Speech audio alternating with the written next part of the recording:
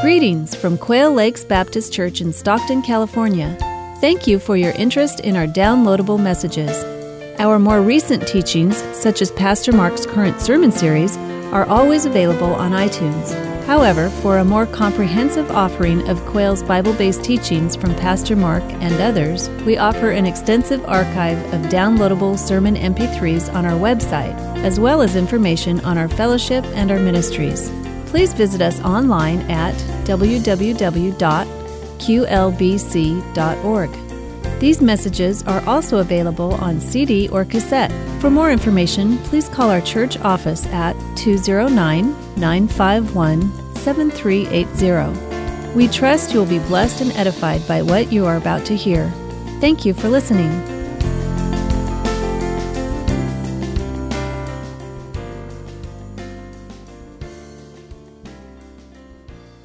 Take your Bibles, please, and turn to the first epistle of John, chapter 1. That's our passage today, 1 John, chapter 1.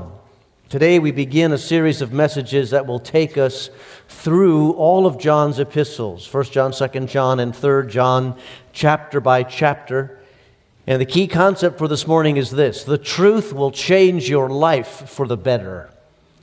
The truth will change your life for the better. 1 John chapter 1, we'll start in verse 1 in just a moment. But while you find that passage, let me ask you this question by show of hands. How many of you have ever used or heard the phrase, "don't drink the Kool-Aid"? Have you heard that phrase? Or something close to that? He's drinking the Kool-Aid, something like that.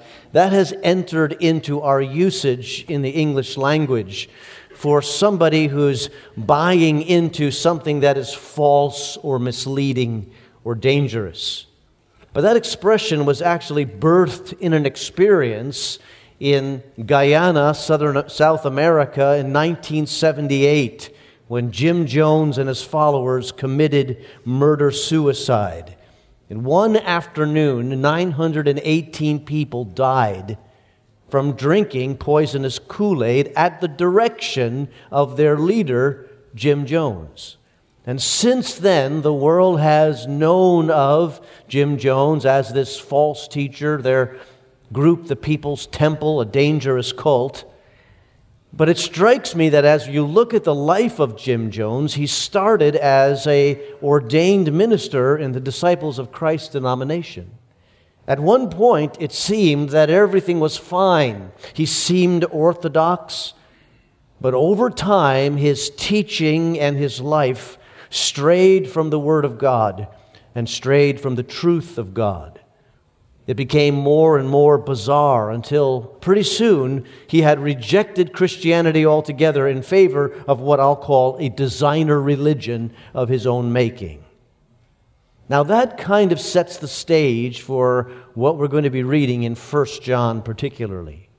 Because this is a letter from an aged pastor and apostle to a group of people that he loves and he has influenced in the Lord. But he's concerned as he hears what's going on in their fellowship.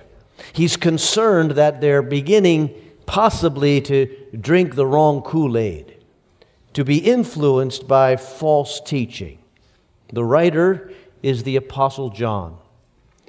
The year is about AD 90. And by this time, the Apostle John is an elderly man. He has already written his gospel. That's already been produced. And now, near the end of his life, he writes these 3 letters that we'll look at over the next few weeks. We're not exactly sure who the recipients of these letters were. There's no city that's named particularly, but we believe that these letters were written to the churches in western Turkey in or around the city of Ephesus. We think that because that's where John spent the final period of his life. He lived in Ephesus for some time after he fled Jerusalem in AD 70 when the Romans destroyed the city. Now he writes these people that he has had influence with, that he has come to know and come to love. He writes them because they're becoming influenced by a false teaching. Now, this false teaching doesn't yet in AD 90 have a name, but it will soon have a name. We call it Gnosticism today. And the label Gnosticism, even though it wasn't yet being used, the foundational concepts of that false system of thought are already out there. And that idea, the Gnostic idea, is based on an already existing philosophy.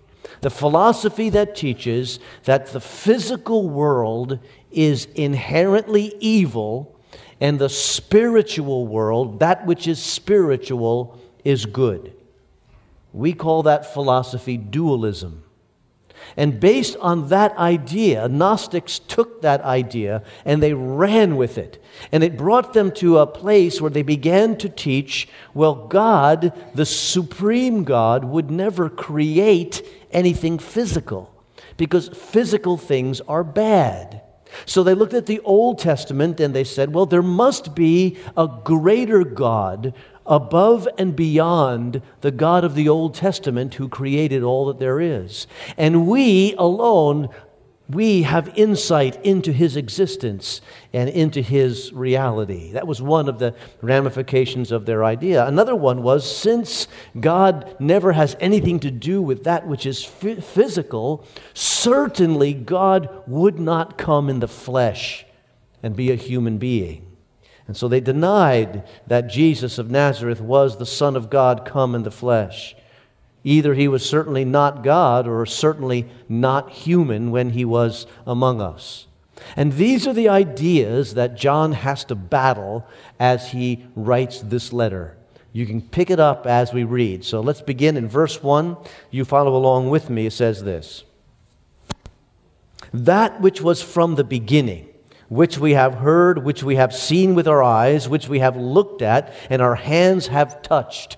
This we proclaim concerning the word of life. The life appeared. We have seen it and testify to it, and we proclaim to you the eternal life which was with the Father and has appeared to us. We proclaim to you that we have seen and heard, so that you may have fellowship with us. And our fellowship is with the Father and with His Son, Jesus Christ. We write this to make our joy complete." John begins by, in a sense, establishing the basics.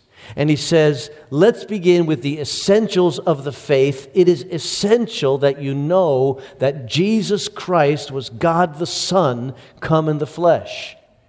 Everything begins there. And if you don't accept that, he refers to Him as the life. If you don't accept that the life was God the Son come in the flesh, we don't have what we call Christianity anymore.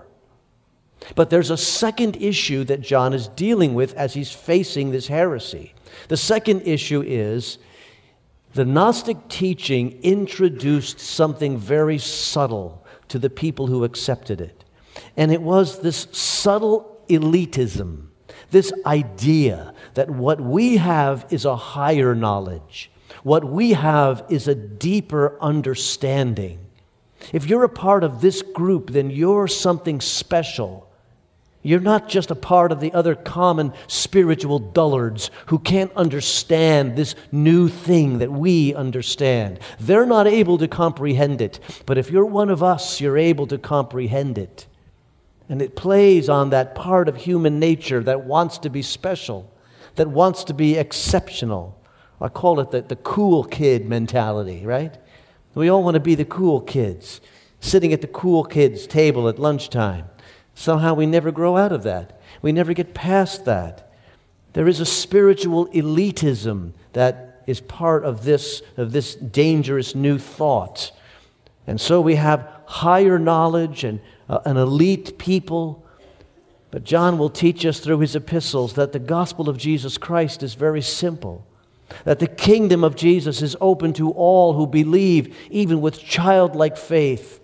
So we see John calling the church to love truth and to love others throughout his epistles. And that's what gives us the title of this series as we enter into it.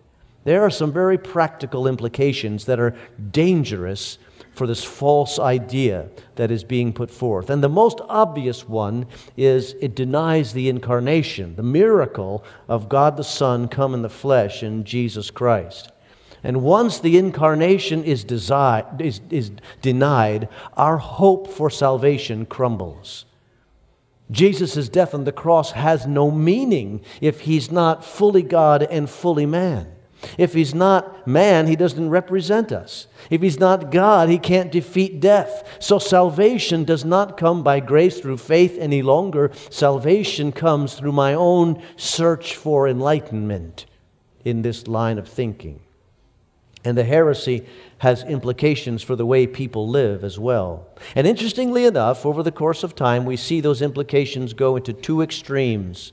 On one extreme, the thinking is this: my body is bad. The physical part of me is evil, so I must punish my body. And so there were those who bought into this line of thinking, who lived very difficult lives, who punished their body and they deprived themselves of anything that would feed the physical. And then on the other hand, the other extreme also existed. And that was fed by the idea that said, well, the spiritual part of me has no contact with the physical, so it doesn't matter what I do with my body. I can do whatever I want, and it's never going to touch the essence of who I am, the spiritual me.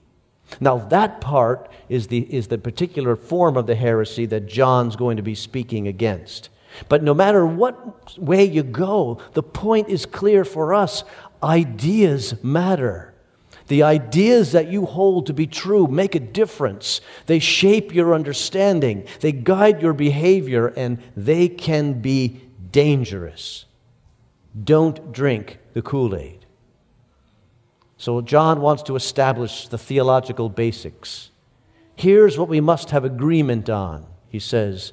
The Christ of eternity came in the flesh. Verse 2, he called it the life.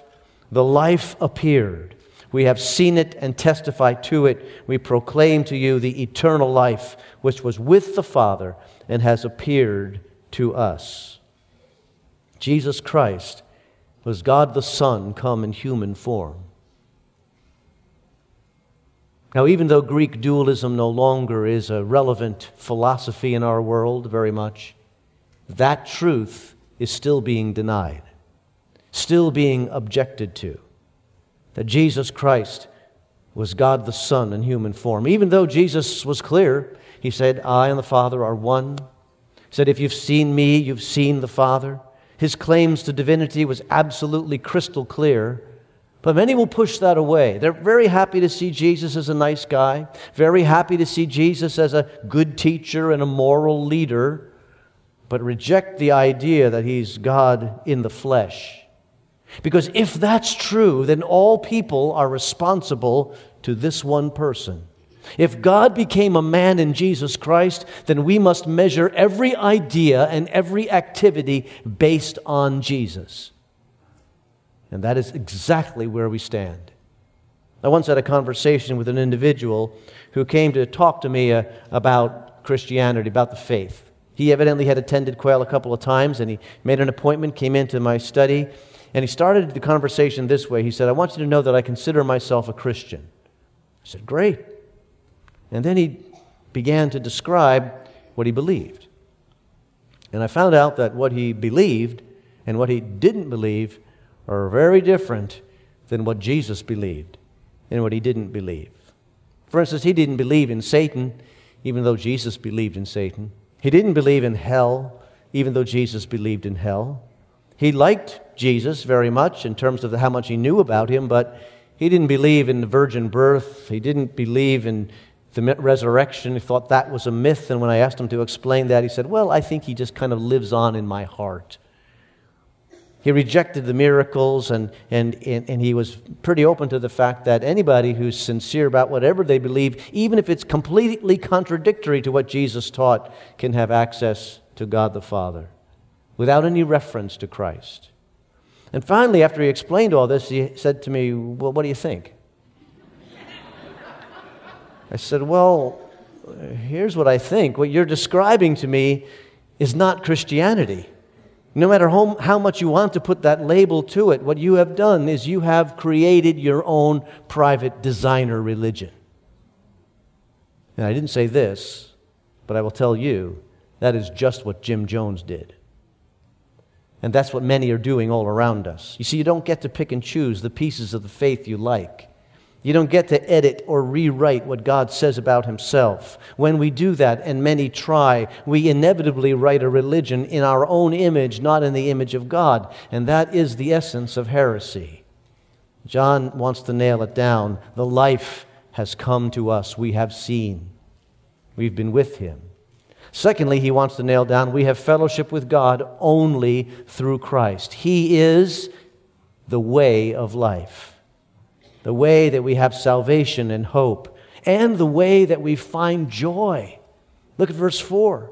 He says, we write this to make our joy complete. That's the goal that he has for himself and his readers when he says our joy. He's probably including he's not only saying my joy, but all of our joy. This is where we will find the joyful life, and that is understanding rightly who Jesus is and what He says about what He's done. This we write to make our joy complete. What's striking about that to me is how absolutely opposite John's tactic is than what we see today. In other words, he says, in order to get our joy to be complete, we have to nail down the theological basics and be very clear.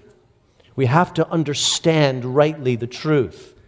But that's opposite of what we see around us today. What we see around us today is the idea that says, in order to keep everybody happy, to make everybody joyful, we have to avoid being definite on all costs. Somebody has taught us somehow, be as vague as possible. And when you're as vague as possible, then the most people will be happy with you. That's not John's prescription.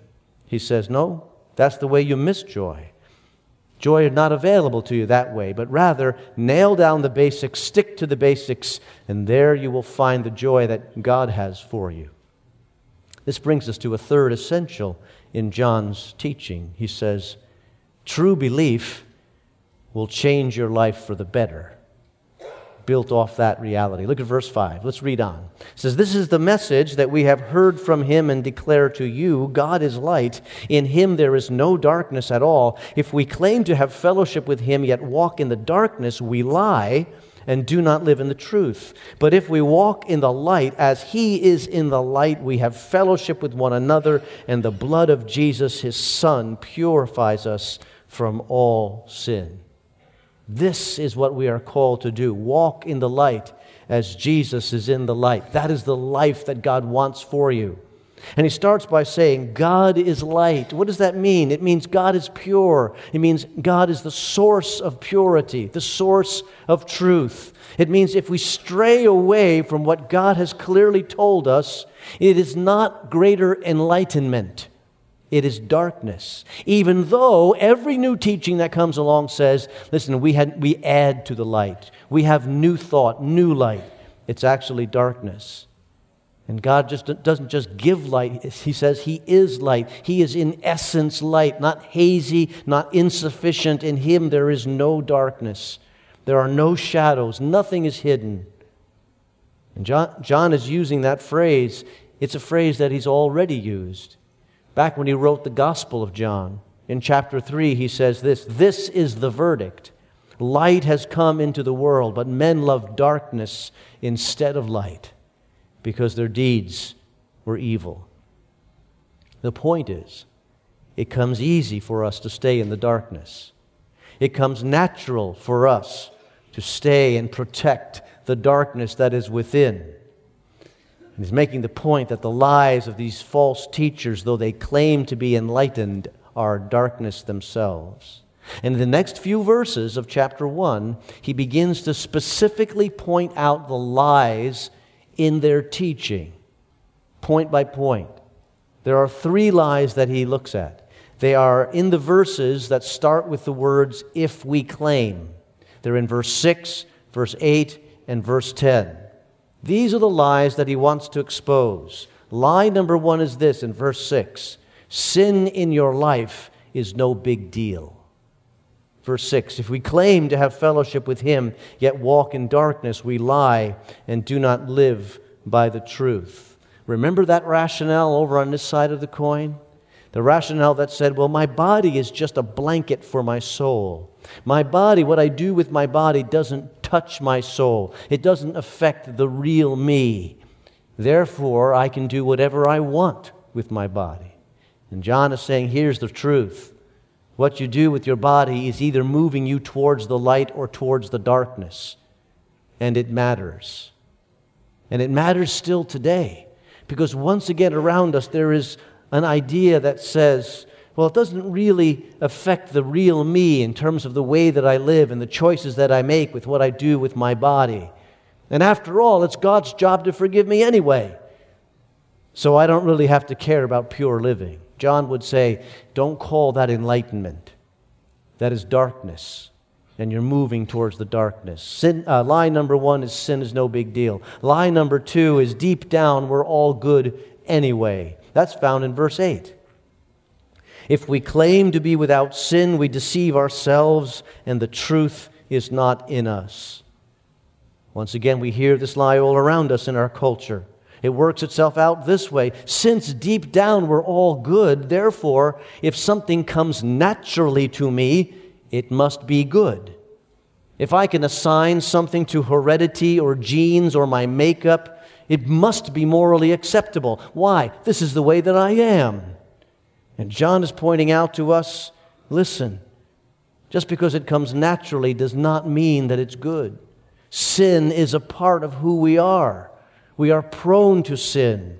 And the way to deal with it is not to relabel it, but rather to confess it and repent of it and move away from us.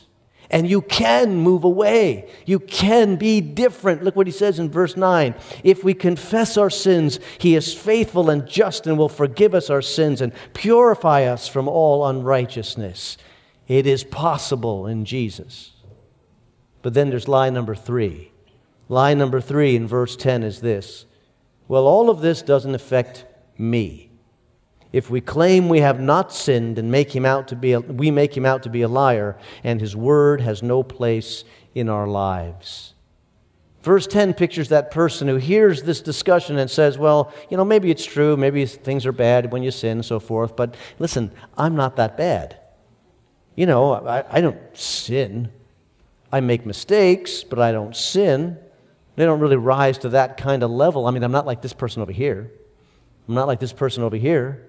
And compared to this train wreck over here, no way. I'm doing fine. I call this the sin of despicable comparison.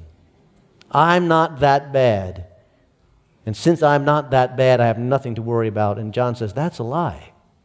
3 lies, 3 false teachings, that he attacks them all. But he's not all gloom and doom. He wants them to see that the truth is possible and living in the light of God's love is possible. Just read on with me in chapter 2. My dear children, I write this to you so that you will not sin.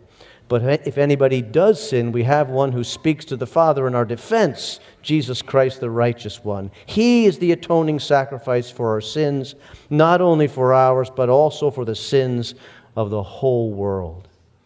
It is possible to walk in the light. You are called to righteous living. God knows that you're not perfect, but you need to be in process. Paul addresses it in Philippians 1. He says, He who began a good work in you will carry it on to completion in the day of Christ Jesus. Loving truth means to increasingly see things the way that God sees them. Hating things that God hates and loving the things that God loves. Loving truth means asking, what is the heavenly perspective? What would God's opinion be on this issue I'm facing or this thing in my life or in my society? And getting the answer through the Word of God, not from my preferences. When we do that, we connect to the light. And when we connect to the light, we can determine what is true and what is valuable. So let me end with this little image in your mind. Imagine with me that you're outside on the darkest night you can ever imagine, and you're sitting on a gravel pathway, okay? It is pitch black all around you, and you can feel the stones around you as you sit on that gravel pathway. And somebody has told you that some of what you're feeling are diamonds and some are simply gravel. In the dark, you can't tell the difference. But in the light, you can see what is truly valuable. And you can see what brings you joy. John writes, "We write to make our joy complete." Joy is not found in convincing ourselves we don't have a problem. Joy is found in recognizing that even though we have a problem, God loves us enough to be the solution to our problems. And His truth is the solution. And as we walk with Him, we say, live for Him, learn from Him. And there is the place where we can find the joy He wants for us. Eternal hope and meaning here and now. Let's pray together. Thank you, Lord, that You love us even though we have problems. You recognize that we're not perfect yet. We're all in process. But Lord, there will come a day when we see You in glory. There will come a day when we will rejoice in the perfection that You provide. And until that day, Lord, keep us true to Your word. Keep us true to the light. Keep us close to the real message, and help us to recognize that what sounds like new light is often darkness.